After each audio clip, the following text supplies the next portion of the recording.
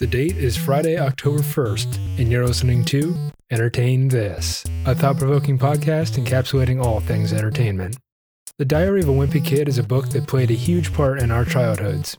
So, in this episode, we've had the creator of the Wimpy Kid series, Jeff Kinney, on to talk to us about just that. We'll pick his brain about his creative process, the movies, and the musical. So enjoy. Welcome, ladies and gentlemen, to your favorite show on the internet encapsulating all things entertainment. You guessed it, it's Entertain This. Entertain This. As always, I'm one of your prestigious hosts. I'm Alex. I'm Michael. And I'm Nick. And there will be no tomfoolery today. I will not waste our time with some sort of an antidote of some sort or whatever.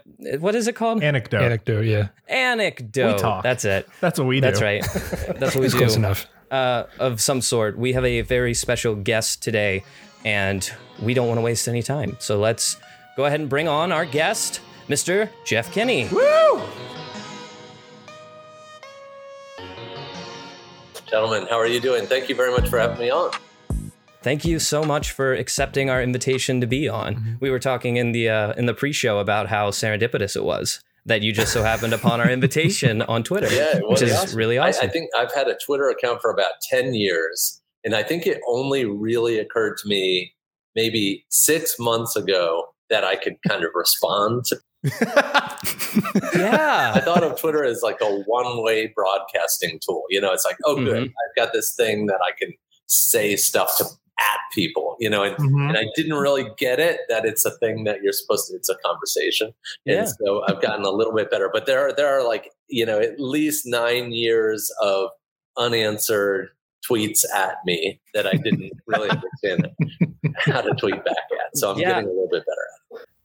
I think that 6 month period where you picked up on the fact that you could do that, you actually went a little viral, if I remember correctly. Accidentally, yeah. Yeah.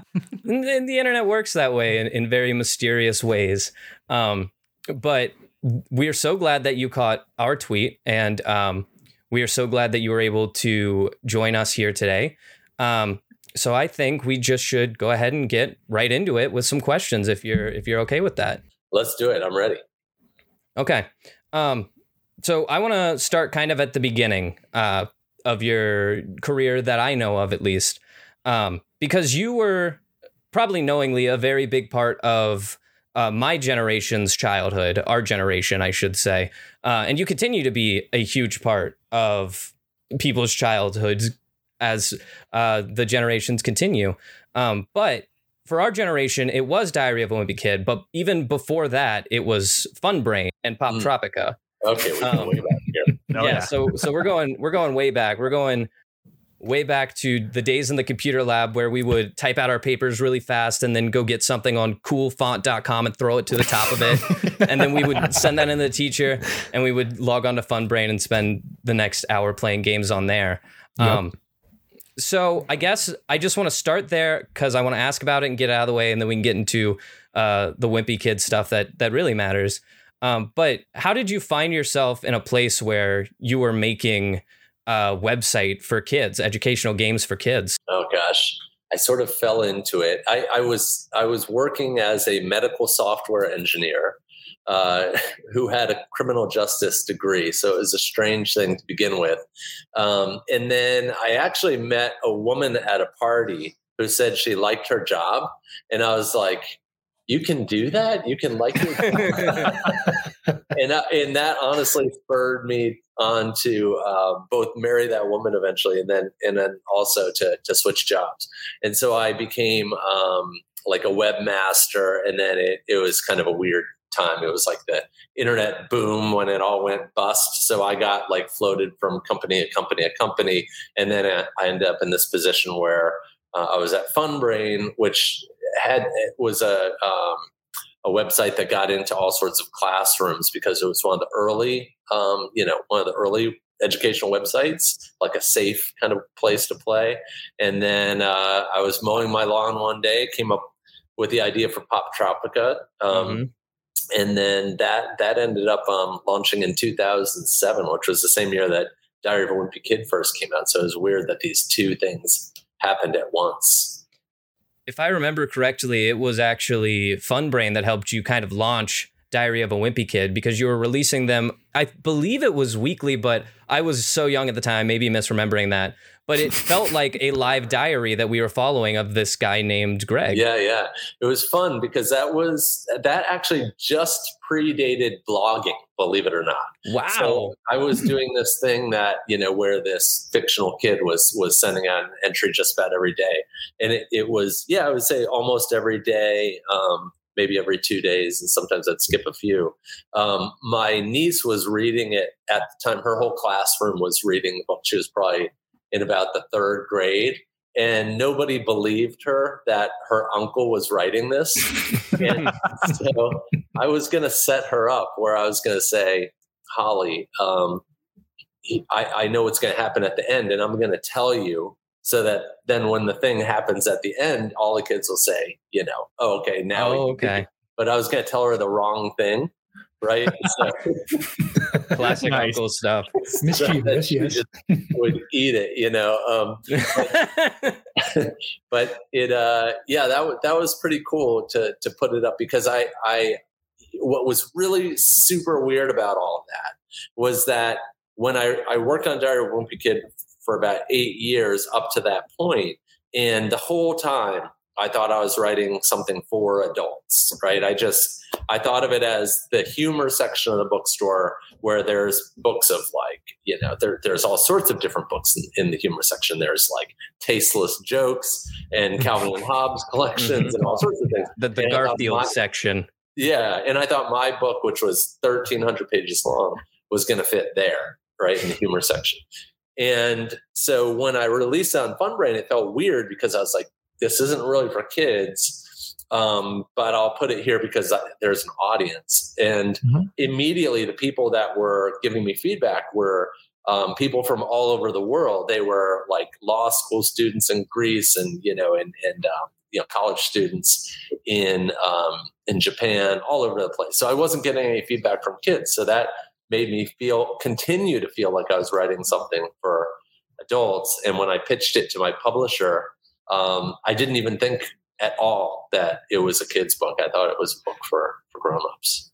I think that mindset when you were writing it probably did wonders for the actual development of the characters. I don't know if it's just a thing with how I assume writing works. When you write for kids, even if you're not trying to, you have a tendency to write down, to write. But if you're writing for adults and you write at your level and you write something that's appropriate for kids, I at least know that when I was a kid reading these books, I was like, oh, Greg's a real person. Like, Greg feels real. And it might be because there were things that Greg did that I didn't understand, or maybe there were things that happened to Greg that I didn't understand. But because I didn't understand, I was like, well, he probably doesn't understand it either.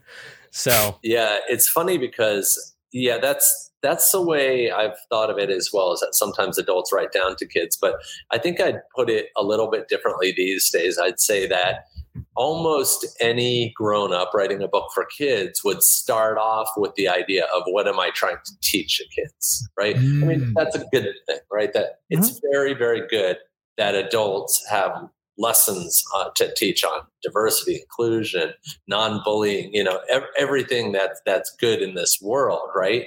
And it's important for kids to learn these lessons in books, because books really teach empathy. But I think that it was really, for me, if I had been thinking of a kid's audience from the beginning, I would have been thinking, okay, well, what's the takeaway that I want the kid to have? I wouldn't have been thinking, I want the takeaway to be the entertainment. That I want the kid to feel, that they feel seen, I guess, in the same way that like a stand-up comedian gets on stage, they're vulnerable, they're sort of deplorable in a way that, like a Jim Gaffigan type, he'll get up there and talk about how he, how he feels about hotel rooms and salad bars and blah, blah, blah. Sure. And you laugh because you see it, he's saying very small things about himself, but you're seeing him as a person and you're laughing because those things that he's saying are true. Right. And so I think that that's what Greg is he's sort of a stand-up comedian, I've gotten a lot of criticism about his morals or his, or which we don't have to get into, but I don't mind it. We can go anywhere you want with this interview. So, but I understand Greg's not a hero, and he would be very boring if he was a hero. Yeah, we were discussing this beforehand, before you had entered, but we were talking sort of about those sort of theories that people have. And we all came to the conclusion that like most kids aren't heroes. Most kids at that age, they don't put others first. They don't save the day. They just try to survive. And that's kind of all your books are about. Yeah. Well, I think that some people I feel like take it a little too far is that if you say, okay, Greg Heffley, one of his first lines is he says, one day when I'm rich and famous, or he says, I won't have time to answer people's stupid questions. So that's why I wrote this journal. It's like, okay, is Greg is he an evil person for saying this? Or, does he have some sort of disorder? No, I think that everything you need to know about Greg, right there from that sentence. But I think that, and that's sort of as far as Greg goes. That's a pretty rotten thing to say. But I think there's this understanding, and this is why the books weren't for kids originally. There's this understanding that the world is going to correct Greg, right? Like right now, he's like, one day when I'm rich and famous. It's like you as a reader, you're not thinking, oh, one day when you're rich and famous, Greg. You're thinking you're not going to be rich and famous. Yeah, and I think no way. It's really important to understand that, to understand the character, because he's very braggadocious at a time in his life when you really shouldn't be recording your life story. so true. I guess the next thing I wanted to kind of talk about is some people kind of see Greg as an anti-hero. Could that be said, do you think, or is he just a bad person? I mean, I don't know. He is. I'm not sure what I could look up real quick what an anti-hero is, but I think he is. I mean, to me, it's like really easy. He's just me as a kid, just exaggerated. There it is. Yeah. Like there's a story. What was it? I'm trying to think of the snow. There's something about the snowball.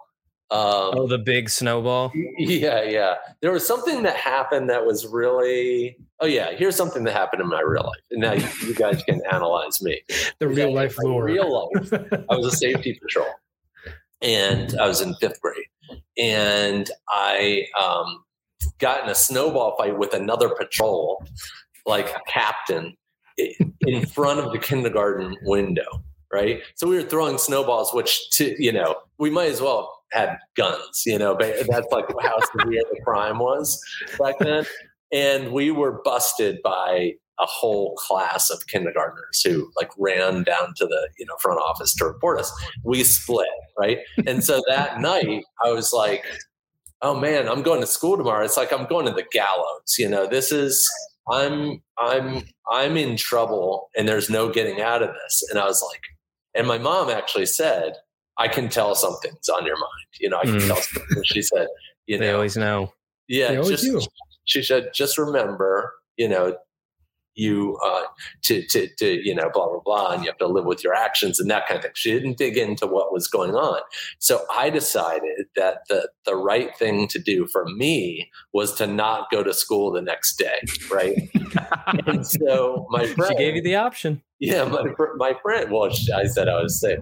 But my friend, who was the other criminal in this act, he took the full brunt of the heat, he got in trouble. And then the next day the teachers had forgotten about the other, the party involved. And I was like, lesson learned, Jeff, And so whatever that is, whatever I was then, that's what Greg is, and that turns into a story in Diary of a Wimpy Kid where Greg is chasing kids with a worm on a stick. Mm-hmm. And then mom says, do the right thing. And Greg says, I did do the right thing, which was to keep myself out of trouble.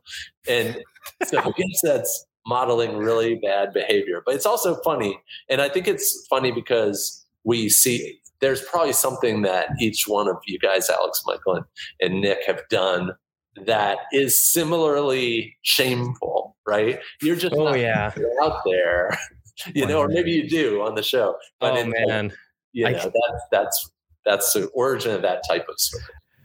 I feel it's only fair to out myself as well with a similar tale. Here we go. Because you brought it to mind. I was playing touch football in somebody's front yard as a kid.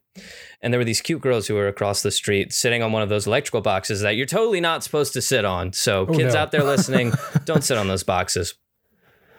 And I played football and none of the other kids did. So I thought that I was the big man on campus who knew everything about football. Yeah. But one of the players on the other side kept yelling, forward lateral, every time that I would throw the ball. So I remember there being a moment where he yelled forward lateral and I said, forward lateral this, which is a terrible comeback. And then I threw the ball as hard as I could and it smacked him right in the face. And he went inside. He was crying with one of my friends. And my mom pulled up at the exact same time. And I was like, oh, time to go. Got in the car and left. And I don't think my parents ever found out about it, though they may be listening right now. And if that's the case, I'm sorry, guys. And I'm sorry, Isaac. I hope that you're all right. I just want to know if everything you do, you just add this to it and entertain this, forward lateral this. Yeah. Wow. Whoa. Wow. Well, you're right. What else is in your bag of tricks? That's it. That's all there is. Yeah. You found out our one bit that we have. So you see it. So my next question would be, growing up with Diary of a Wimpy Kid, we've seen like the Diary of a Wimpy Kid books and we're like, oh, we love those books. Hey, guess what? Hold on. There's my mom. She says, well, it's too perfect. But we grew up and we got to read the books. We all loved the books and we heard about the movies and we loved the movies. And it got so far as I remember there being a Greg Heffley Macy's Thanksgiving Day Parade, like float, like balloon, which was insane because it's like, oh my God, that's Diary of a Wimpy Kid too. Remember that? Yeah. So from our perspective, it was like, yes, we love this character. We love these books. This is so cool. I want to know from your perspective, what was it like watching this character that you drew at first just because you were having fun doing it into what it now is, which is, I think you have a show coming up on Disney Plus as well, which is incredible. So it just continues growing. But what did that feel like from your point of view? Scary. It felt like, I remember when Diary of a Wimpy Kid, let's see, the second book came out. So in fact, the second book hadn't even come out yet. And I started getting inquiries about a movie, right? And I felt like, man, I'm just getting started. And it was kind of cool. Like, the producer of Batman reached out to me and stuff like that. And then all of a sudden I was on tour and it got like really, really, really real, right? Where they were like, we're making you a movie offer. They're like, here's 2 studios that want it. And you have to decide right now. And what they don't like is when you get when they make you a movie offer, a TV offer, or something like that, they don't want you to kind of bid against each other, right? They don't want you to go out there and say, let me see what else I can get. So they want an answer, right? And I was so tired. I was getting like maybe about 3 or 4 hours of sleep at night. And I was like, I gotta take a nap. I just can't make this decision. And the people I was working with said, if you don't make a decision now, this offer is going to be gone in 3 hours. And I was like, you know what? I'm going to take a nap. And if I wake up and it's gone, I'm going to live with that. I'm just going to live with that. So it was, you're saying, what does this have to do with the balloon? I would just say it brings me back to that time when this small thing that I created that didn't have an audience all of a sudden had a big audience. And then all of a sudden it was fast, and big. So it was kind of I'm a person who likes to be in control, and I like to take things at my own speed. And it was like all of a sudden you had to move. And so it was exciting. Heady is probably the word that I'd use for it. Long answer to your short question. No, that's perfect. I think that just because this is in my headspace right now, but I was listening to a book by Neil Peart, the drummer of Rush, who unfortunately passed away last year. It's an old rock band for the young people here, but he once said that audiences were strangers with expectations. And I just thought that like, wow, that's so true in regards to like people beating down your door and like, here's a whole bunch of money. I want you to go make a movie. And it's like, dude, I'm just a regular guy. Like, what, what are you doing here? Yeah, So- I'm talking to you right now from a town called Plainville, Massachusetts. So, and Wow. it is as it sounds. It's That's right down the road from Foxborough, if I'm not mistaken. Yeah, just 8 miles away. Home of the Patriots. Yes, that is right. I went to a game 2 weeks ago.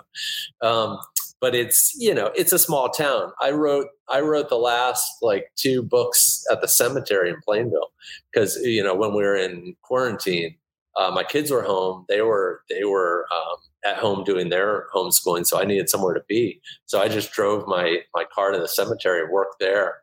And it's so weird still that these books, like that, I write them in a real isolation. And it feels very scary because I don't know when my next joke is going to come. And then they get out there in the world, and then they're out there in the world fast, like fast. I can, and oftentimes I tour right after a book comes out, of course, and I go overseas, and I could be in Japan or Brazil or someplace like that. The books are there, and I work so close to the deadline, probably closer than almost any author does. And I just turned in my book 2 weeks ago, and it's already been printed, and now it will be in stores at the end of October, all around the world. It's crazy. That's fast. So this is Big Shot, right? Yeah. Very exciting. It's good. I got to be honest with you. Like, my books go up and down the ladder like any creative endeavor, but this one's a good one. It's a sports book for kids who weren't sporty. Excellent. So all the indignities that you suffer through, all the indignities that you suffer through as a kid, those are all on the pages of this book. That's so awesome. What a great subject to be writing on. Yeah. Yeah, I think you're writing in a cemetery. You're probably writing some Edgar Allan Poe stuff, but nope. Here's this like classic tale of the sporty kid, the bench warmer, who was unfortunately me, but has to be written by someone. Yes. Yes. I'd like to ask you a question that I've had on my mind probably since I read the first book, which was a very long time ago. Or I guess it would have been the second book. Maybe the third. I remember at one point thinking as a kid, at some point he's going to run out of colors for these books. Yeah. It's going to probably be a while, but what are you going to do when eventually you have to loop back around to a color you've already used? Yeah. Well, do you know the answer to that now? I'm guessing the answer is you're never going to run out of colors. No, I was asking that question to myself. I basically only have kind of pink and lavender are kind of the only 2 colors that are legitimate colors that are left. Mm-hmm. And on Double Down, I realized it was the 11th book. And then I had that kind of a breakthrough, which was to make the spine 2 colors. And so all of the books after that are interesting because they're color combinations, and it adds a lot. And like if you think of The Getaway, I'm sure you guys had long outgrown the series by The Getaway, but it's got this kind of, by mixing, turquoise and a blue in a green, it gives you a feeling of like an island destination, a getaway island. Yeah. And it's really been fun. This new book is actually, it's based on a jersey pattern, it's actually white and it's got a mesh jersey pattern. Oh, that's cool. Yeah. It's a blast from the past. Yeah. It's a smart way of doing it for sure. Yeah. Okay. I think we have a couple of questions from the audience who is watching right now. So we'll we'll ask a couple of those and see where we get with that. One person wants to know, what do you think of the Diary of a Wimpy Kid musical? I was unaware there was one. There's a musical? Wow. It was, it ran in Minneapolis for a season, and it is really good. At that time, I would have said it's the best thing in the Wimpy Kid universe, including the books. and it might still be. It's a Disney. The Disney Plus stuff is really good too, but it's really interesting because we had these really talented songwriters on the project, and they are, in fact, they're sort of up and coming superstars in that field. And the songs are so funny, and the audience just loved it. I loved it. All the songs are catchy. So that's it. So we're going to put it back out there this year, and then we're going to take it on the road so lots of people will see it. Ooh. Wow, that is really cool. Hopefully it gets around us. We'd love to come and see it. I'm sure it will. Yeah. So another one is, why was the original Diary of a Wimpy Kid film series live action, despite it being based off of cartoon books? Was it to appeal to an older audience? I think that's a pretty good question. Yeah, that is a good question. It was, I guess it was, I don't think it was they ever seriously considered making it a CGI film at that time. And or they definitely wouldn't have gotten an audience if it was all black and white animated illustrations. It's a little too boring for the big screen. So they went with live action, which was very strange. Like, for me to see physical manifestations of the characters. But I'd have to say that I think the casting is probably the best thing about those movies. You had these kids who feel classic in their roles. And that was really amazing. I tip my hat to the creative types who are able to cast and able to see how that's going to go. So by this point, we're on I've done these musicals, and now we're working on Disney Plus stuff, and I'm on my personal 8th Greg or something like that. All of them have this certain tonal similarity to them, and Rowley definitely does. Mm-hmm. And so it was really weird to see these 3-dimensional human beings taking these roles. Yeah, kudos to the movie people. I mean, they have to take a 2-dimensional drawing that's relatively simplistic. It's a cartoon after all. Yeah. And they make it into an actual person. Kudos to them. Yeah. That takes a lot. So I swore I wouldn't bring this up, but I'm going to now. I do remember with the first movie, there being a Be the Wimpy Kid sort of a mass audition that was sent out. And the commercial was on Nickelodeon and Disney and all those kid channels. If you want to be the Wimpy Kid, film something and then send it in via email. And this was during the newer stages of the internet. So we were all trying to record on those old click cameras because no one had cameras on their phones yet. I remember I did audition for that. So yeah, I think my question is were you involved in that, or was that an idea that was brushed by you, to do this all of your audience audition kind of a thing? We never saw any of those tapes. It was just a ploy to advertise for them. I love that. I actually love that answer. We like honesty. Yeah. No, believe it or not. Okay, so there's this it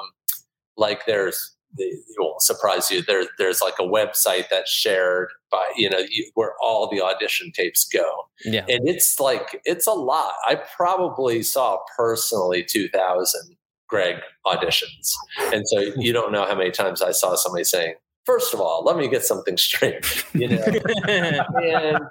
it's really weird because you can rule 99% out like that. Right. And there's different reasons for that, but there's only, even on the first film, there really were only 2 actors who the studio was considering, and what's really also very interesting about that field, about casting, is that for a role like that, literally every kid that is in that age range in Hollywood who's done any work on television or film will audition for it. Yep. So you're seeing, you're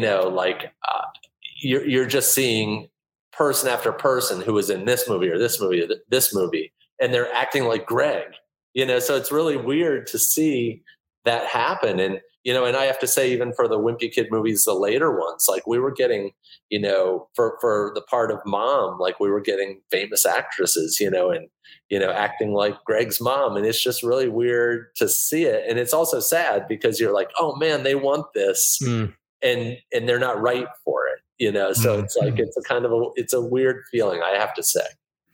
Yeah, I can only imagine.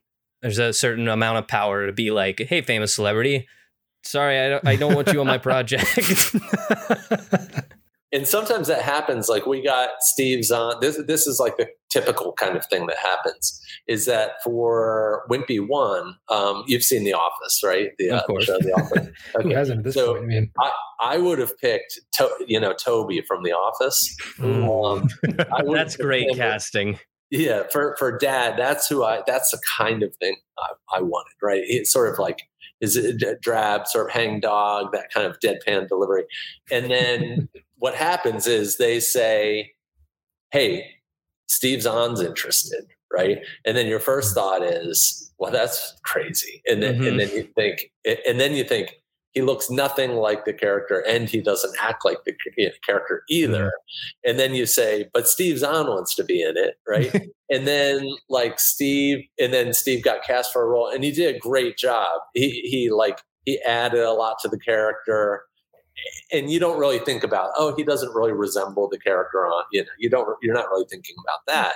But Steve was amazing. He would come into a scene. He's the funniest person I ever met. Like he's funny all the time. And like, you'd just be standing around waiting for the next camera setup. And this dude is just like making you laugh constantly. And he would say, like in certain scenes, he'd say the director, like if he was in the background of the scene, he'd be like, what do you want me to do? He's like, I'm funny. I should be funny, and so just that confidence that he knows that's his tool that he has that most of us don't have. It was amazing to see that. And he was always funny on screen. That's so cool. Nick, I know that you had some questions about sort of more of the drawing comic stuff. If you want to go ahead and ask those. Yeah. So, Jeff, I just wanted to say that you are living one of my dreams. Oh, cool. As a kid, being a full-time, if you want to put that in air quotes, cartoonist, you get paid to do this. That was something that I think I always strive to do.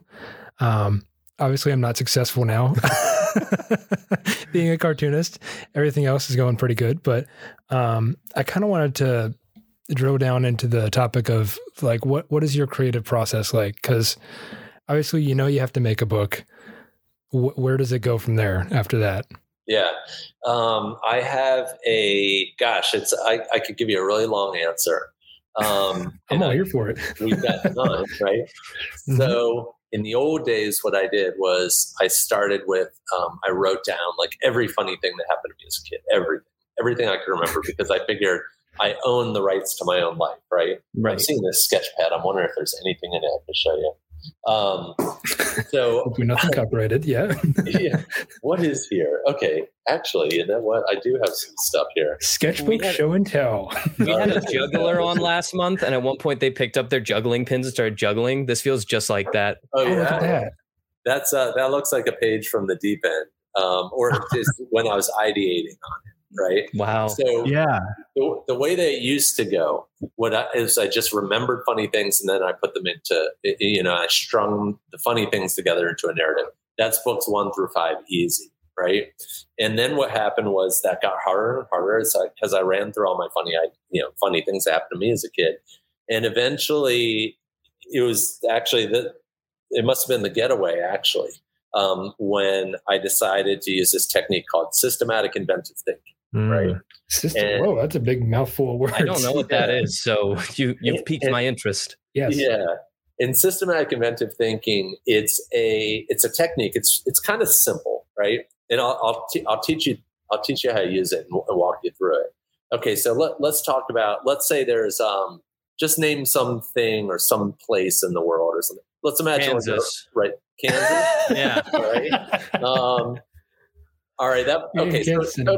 So name the first thing you do is you name the elements of the thing, right? So what are the components what makes Kansas, right? Tornadoes. Okay, tornadoes. Name some more components. Corn, fields, long stretches of road, broken down barns. Yep, barns. Okay, good. There's 4 components. Okay, so let's say that we were writing a book about Kansas, and if we were writing The Wizard of Oz, we would be, right? Exactly. That's the only thing that goes on in Kansas. And then, so the first thing you do, it's not a creative task, really. It's just listing components, right? Let's say I decided to write about an airplane. So wings, pilot, barf bags, bathrooms, whatever. Airline food. Yeah, airplane food, everything. So that's not a very creative or taxing act, right? So the next step is you take these 4 or 5 tools and they're simple tools: subtraction, multiplication, division, and then there's some other ones called like attribute dependency, but we won't get into those. And so let's just take subtraction, for example, right? So you take a component like tornado, right? And let's say, so you subtract the tornado, right? If I take the tornado away, I think, okay, if I remove what does that look like? If I remove the tornado, okay, the tornado leaves, you've got clear skies. Maybe the tornado never came to begin with. Maybe something busts up the tornado. You think of every way that a tornado can be removed, right? Mm-hmm.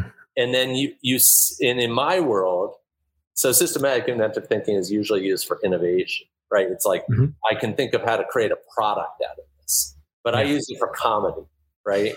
So I say, okay, that's innovative. How do you get the comedy out of that, right? So how about Wizard of Oz? This isn't really comedy, right? But it's a classic line. When you combine subtraction and tornado, can you think of a line?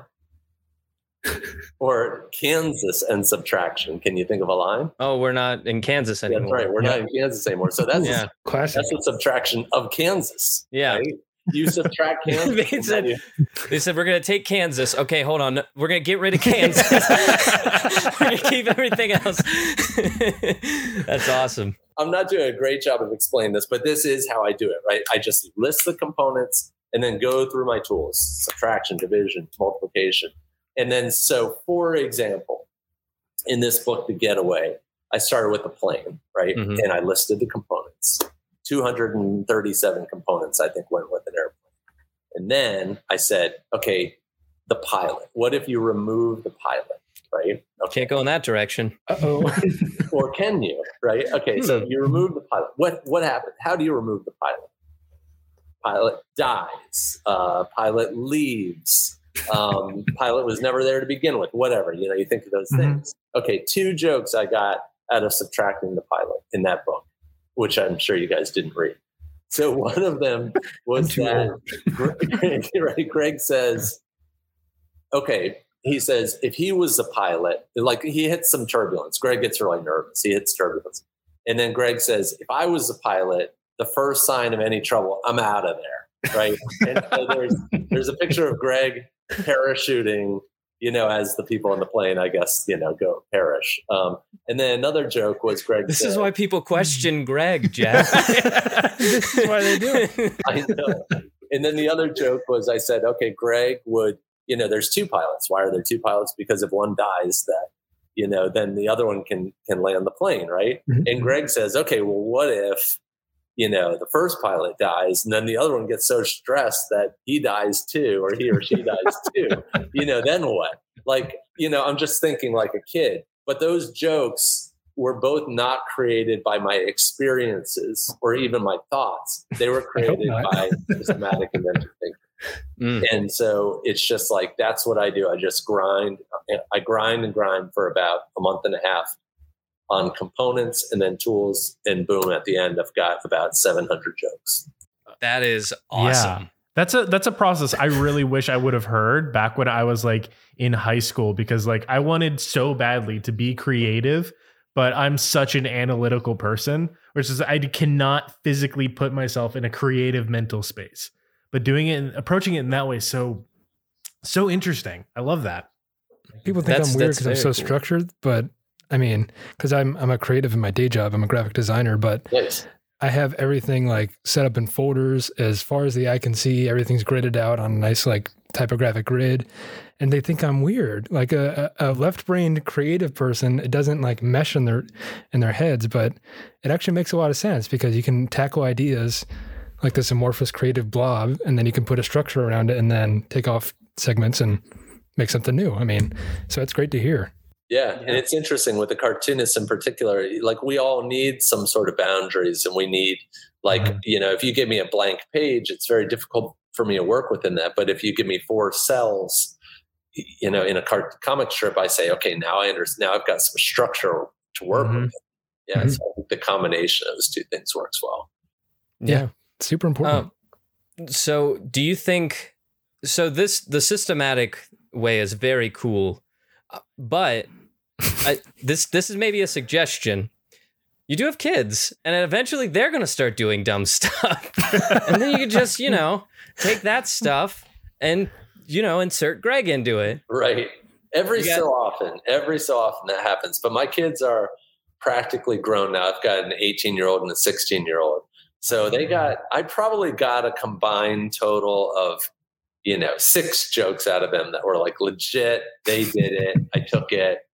And my older son, I remember he came home from preschool, and you guys, I know you did read this book where this happened, is that he came home from preschool and said, well, we sang the cleanup song, you know, clean up. Oh, okay. Yeah. He was just walking. I said, did you clean up? He's like, well, he said, I was walking around the room just singing the song. Yep. And there. Chip off the old block. Yeah. You know? Like that was me. That was me. I'd sing the song, you know? Very cool. I want to kind of get into, as we're getting sort of later in the episode, I want to get into some of the newer stuff that you have going on. Stuff like you have this Disney Plus series that's coming out, and I don't know if you can fully talk about it or how much you're able to say, but we'd love to hear the process of you getting involved in that and that being made and kind of where that takes place within the Wimpy Kid universe. As well as your new book that's coming out, I'd also love to talk about. So however you want to tackle that, if you're able to. Yeah, there are certain things I can say about it, but what I can say is that this first Disney Plus movie it's book 1. You know, it's basically, we're calling it a feature. It feels like a movie. It feels expensive, which is cool. You know, it's like CGI. I don't know if you guys saw any of the teaser kind of art, but it looks, you know, it's funny that one thing of Greg and Rowley peeking out. It's a little jarring because you're like, oh, this is weird, you know, seeing these characters like this. But when you see them move, it's like it all works really well, and it's really cool. I'm a writer. I'm the writer, and you know, for the first time, like fully, and also a producer. And in fact, right after this, in 16 minutes here, I'm going to be on a creative call with the director and the other producers, and we're working on the next thing. And it's really cool. Like it feels very much like the books come to life in a way that the movies didn't always. You know, it feels like very tied in, and so that's what we're working on right now. But it's crazy. Like on a given day, you know, sometimes like we're recording kids or even grown-ups, like just constantly, like in sessions like this, where they're on the microphone, and you could have a really famous actor. I'm not allowed to say who's in it just yet, but we have some totally really famous actors. Yeah. And I'm like, it's magic. Imagine for example, just that it was like, I'm trying to think of who somebody might, just name an actor in your generation. Ryan Reynolds. Okay. Yes. Okay, he's not in it, so we got that off. Yeah, right. So imagine that you wrote lines for Ryan Reynolds, right? He comes into the studio like this, you know, he shuffles through papers and says, all right. And then the director goes, okay, this is a scene where you're trapped in a phone booth and, you know, somebody's spying on you from a window. And it's like, okay, set the scene. Boom. He's going right into the lines that you wrote, you know, that you wrote, and then you type from your computer more emphasis on the word fear, or more animated, or try a comic take on this line, or whatever. And 2 seconds later, the director is saying, "Hey, why don't you emphasize the word fear? Why don't you add more comedy? Blah blah blah." It's like an incredibly kinetic and rewarding feeling. And if you guys are creative types, you're creating a young age, so that means you're going to be creators into your lives. And I hope you get into a position where you can feel control and influence and all those things, because it's I'm 50 now, but it took me this long to get into that spot. But there are a lot of people who will never be in that spot. So kudos to you. I mean, it's completely earned, and that's clear, because you've put in the work and you've entertained millions and millions of people all around the world. So let's talk. Wow, look at you. That's a well played. Nice. Free charge. So we're going to spend the last 10 minutes on a pseudo quick this, and I'll explain what a quick this is, because like you said, our thing is just adding this to stuff, and that's what we do. Yep. It's kind of trademarked. But before we do, I want to talk about your new book. I want to talk about, I think, Big Shot, right? Yeah. It is the continuation of Greg's story. And we know already that he gets involved in some sports and stuff like that. Yeah.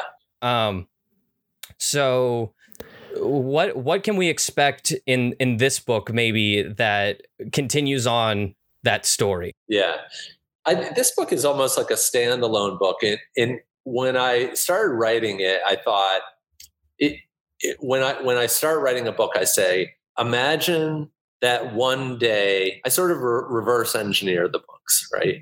Is I say, imagine that one day someone says, this is the most important book ever written for children, right? Just imagine that. Like and knowing it's about sports, what would have to happen in that book for that to be said? And it's like, man, that's a very high bar, right? Like for it to be the biggest, to be the most important book ever. And the closest I could come is I said, okay, if it really was going to resonate with people, it would have to be about how it feels to be in this system where this system, which is organized sports as a kid, where you are, you're not so good, but you have to go through the motions, right? So it's a book for the kid that's not sporty, that's not the star. What's it like for all the kids who are basically like the cones for the good kids to dribble around, Let me tell you. I'm a cartoonist. I'm I'm a graphic designer and some other things like that. So, I wasn't destined to be an Olympian, but I had to go through these experiences of degradation, humiliation, and sometimes a feeling of victory and, and satisfaction.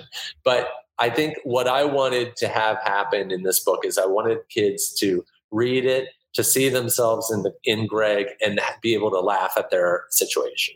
Like Greg, for example, he's a bench player, and he sits on the bench, and his mom is like, it's not that you're bad, it's that the coach is using you as a secret weapon. You are the secret weapon, and the coach is just saving you for the right moment. So Greg is like, he takes that at face value. He's like, I'm the guy. Weapon. It's like, that's a great person to be. So when he actually does get, on the field in garbage time, he's just the cock of the walk. He feels like he's the most important, kid on the field. Things like that. It's like, I just want kids to be able to see themselves in Greg's situation and to have a name for it and a label for it, I guess. Yeah. That is very admirable, and definitely needed out there. There aren't that many books out there for the kid who's sitting on the sidelines. I think it'll be pretty funny the moment where we see a kid sitting on the sideline reading this book specifically. That'll be what it's all for. So we're going to transition lightly into our Quick This segment. What the Quick This segment usually consists of is we bring up a topic that maybe we couldn't cover in a full episode, or we don't think we get an hour of entertainment out of, but we still want to get out there. But being that you were very busy, I came up with your quick this for you. And I collected some questions from a second grade class from around our area. And we're going to try to speed run through these questions. We have about 9-10 minutes. So we'll see how fast we can get through them. I'm just going to ask them one by one, and you can answer as quick or as slow as you wish to.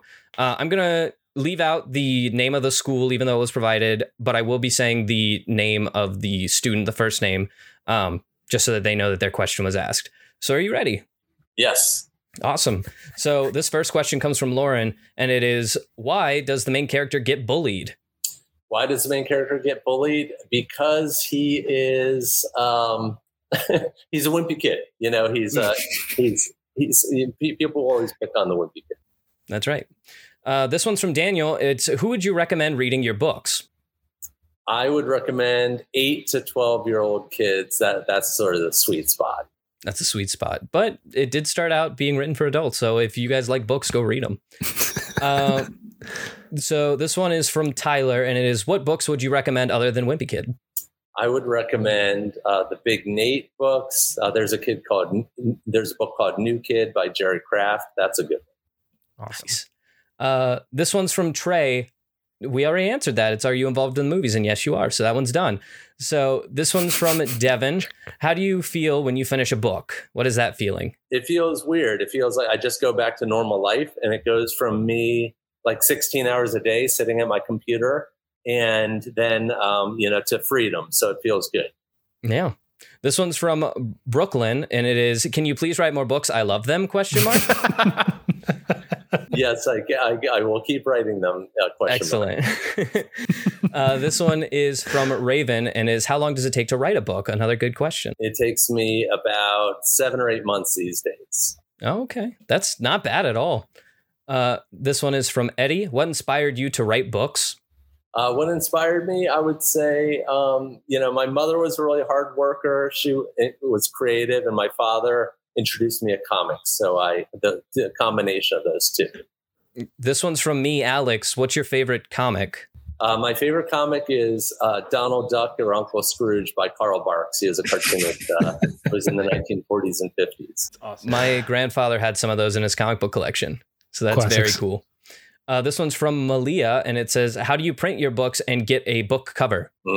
That's all done 2 different places, both in the United States, and they take care of the printing. It's in Wisconsin, most the books. Okay. Wisconsin. Yeah. This one's from Kennedy. Why do you write books? Kids ask the darnest things, huh? To make people laugh, to make people feel seen. I think you do a great job at that. Thank you. Yes. This one's from Jackson. How many days does it take to get a book after you write it?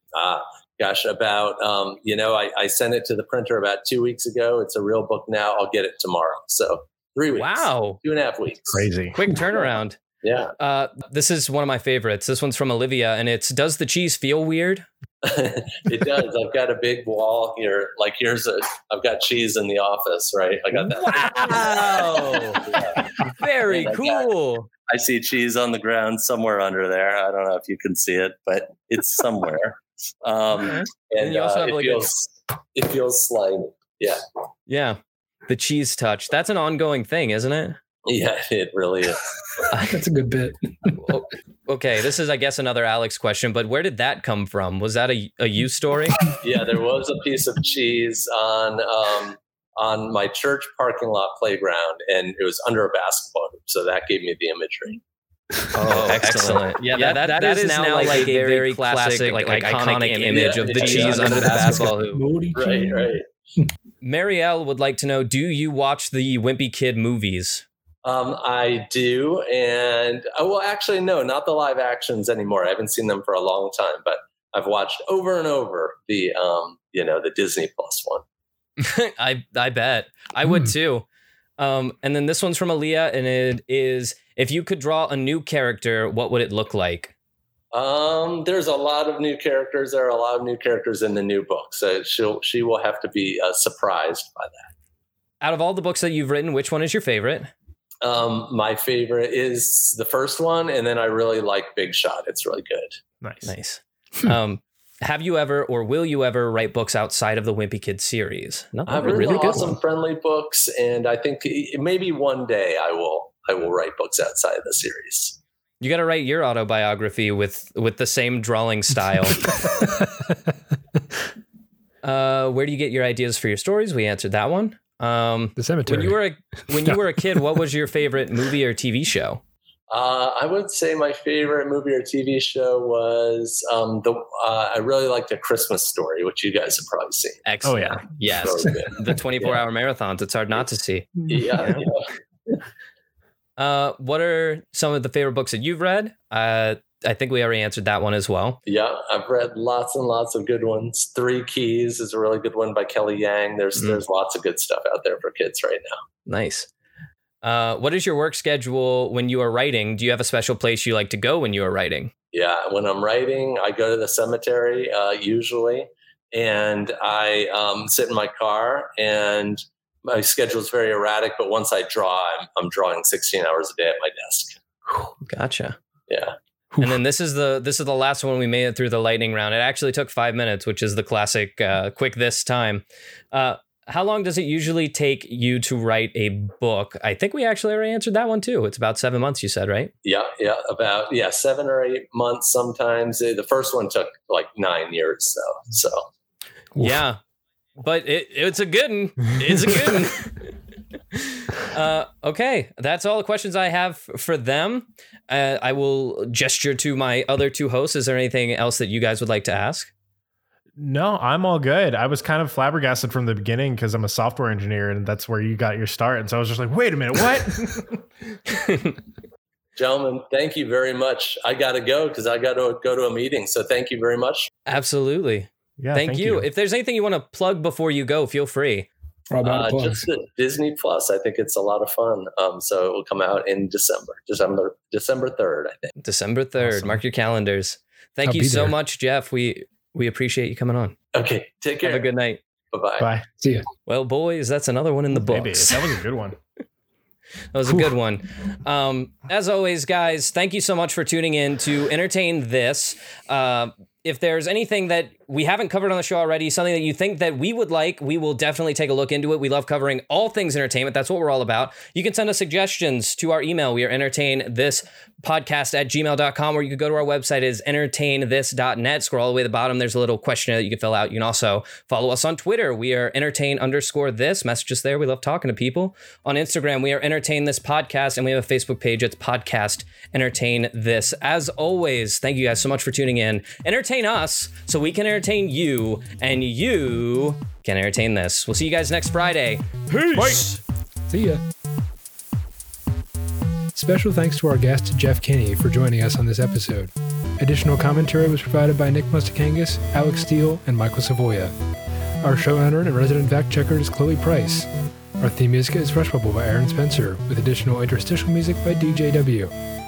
Tune in every Friday for new episodes, and thanks for listening.